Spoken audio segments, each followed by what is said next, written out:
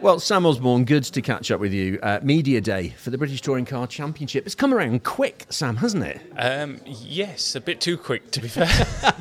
A bit too quick because it means you're 6 months older than you were when we left Brands Hatch, or you need more time in the car, sort of quick? Yeah, a bit of both. I'm now the big 3-0 now, so yeah. Apparently it's all downhill from here now, apparently. And yeah, just work's been mental. Trying to catch up with work. I've just been doing bits and bobs with the NAPA truck as well, helping out the team down at Motorbase. The team at Motorbase.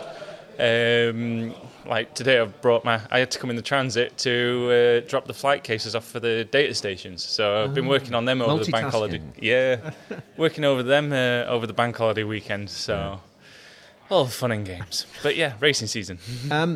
NAPA have come into the championship last year with a big intent. They've made a big footprint in the championship already. 4 of you in the NAPA garage now, which must be really exciting, given the 3 other characters that you're driving with. The 4 of you make a formidable lineup. Yeah, to be fair, it's going to make it even harder in the drivers' brief ends not to be last, I can tell you that. So yeah, I mean, Dan Camish, Ash Sutton and Dan Robot. That's an amazing lineup, really. It's going to be another massive learning curve, but it's all there for me to pick up on and pick all that little bits of knowledge from each and every one. Hopefully, I'll be able to pick out bits of each one's driving styles that suit my particular driving for each individual corner. So, wealth of experience, wealth of knowledge, and should be good for me to progress a bit further up the grid. You worked hard last year, and perhaps weren't rewarded with the spoils that perhaps you might have done. So little bits of disappointment. But what were the big things that you learned from last year, Sam? Big things I learned from last year was really like the fine art of manipulating the car on the brakes on the way into the corner, the tiny pressures that you put in to get that weight transfer at certain parts of the corner, and not to get on the throttle too early. It's simple little things that are like 2-3 meters, and they make a massive difference. So that last year was probably the best I've ever driven from my feeling side of things, but probably the worst year's results from my side of things.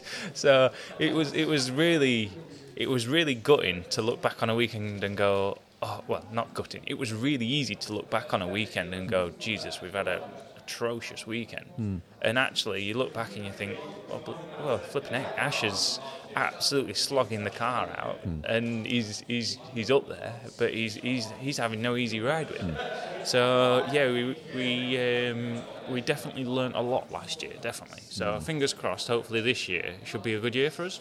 And it is a close championship, and people often forget this. The keyboard warriors, particularly. I've spoken to some of the drivers who get a bit of a hard time sometimes. But when you look at the Indy circuit at Brands Hatch, and you can put the whole grid under a second, under 0.6 of a second, that sort of puts it into perspective, doesn't it?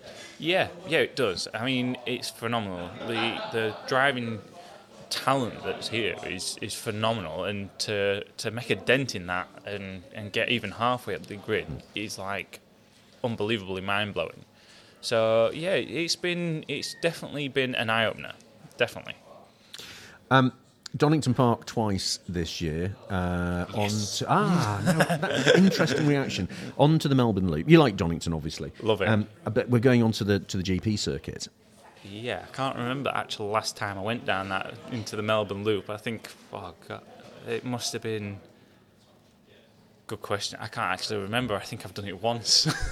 It's going to be an interesting one for the fans, but also it's going to shake things up in terms of the rear-wheel drive, front-wheel drive argument, isn't it? And where everybody finds the right line through that that hairpin at the bottom. Yeah, them 2 hairpins, because now the chicane's a hairpin as well. So this as much as I'm looking forward to it, I'm really not looking forward to them 2 corners particularly. I think I might just take a little bit of a shortcut straight across the first chicane. Shh, don't tell. Nobody will notice. Don't tell anybody. Option tyre back as well for this year as well, which shakes things up a bit. Definitely, yeah. First year we ran in it. In the BTCC we had the option tyre, and we really played it well. Mainly because we didn't have much to lose, so we could do anything we wanted, and it wouldn't really have any effect. It could only be a bonus, let's say. And it worked really well for us at Snetterton and a few other places where I scored my first points. So yeah, fingers crossed. Hopefully, it's be a bit more strategy this year than just going, everyone will do it in there, so we'll go opposite. So a bit more thinking. This year. Can't really. Yeah. Talking of thinking, hybrid deployment changes. So we only just got our heads around how it worked last year, and it's going to change. Have you got your head around how it's going to work for this year yet? All I know is there's a blue flashy light on my screen, and when that blue light changes to purple, I press the button. Fair enough. That's the best explanation of how to use the hybrid I've heard so far. Absolutely brilliant. And just finally, we've got the shootout as well, which is an interesting, not at all the rounds, but at some of the rounds, which makes it great for the fans. Are you a fan of the shootout? I've never been in one yet, so I can't tell you. No, it definitely looks interesting from a spectator point of view, and it definitely makes strategy a big part of the plan. I mean, to be fair, last time we had this type of thing, it was like, well, if we get into that top 10, we'll just park it and say we're happy with 10th, type of thing. So yeah, I mean, it's definitely an interesting thing, and it definitely makes it interesting on how you've got to play your tyre strategy. Yeah, because you consume waste a set of tyres for no extra advantage. So it swings and roundabouts, I think, from a driver's point of view, but it definitely stands out as being something that's a good thing.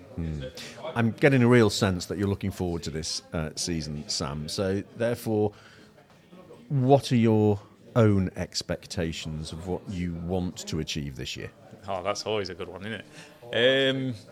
Yeah, I mean, we said it over and over again with the Jack Sears, and I think we missed out on it last year, unfortunately. A few mechanical problems, mechanical electronic mishaps with various parts, the throttle cutting out, and stuff that can't really be helped because no one really knows what was going to happen with things like that. So that was a really gutting thing, and then which put us on the back foot, and then we just never really got the car into the right window, which was a bit of a shame.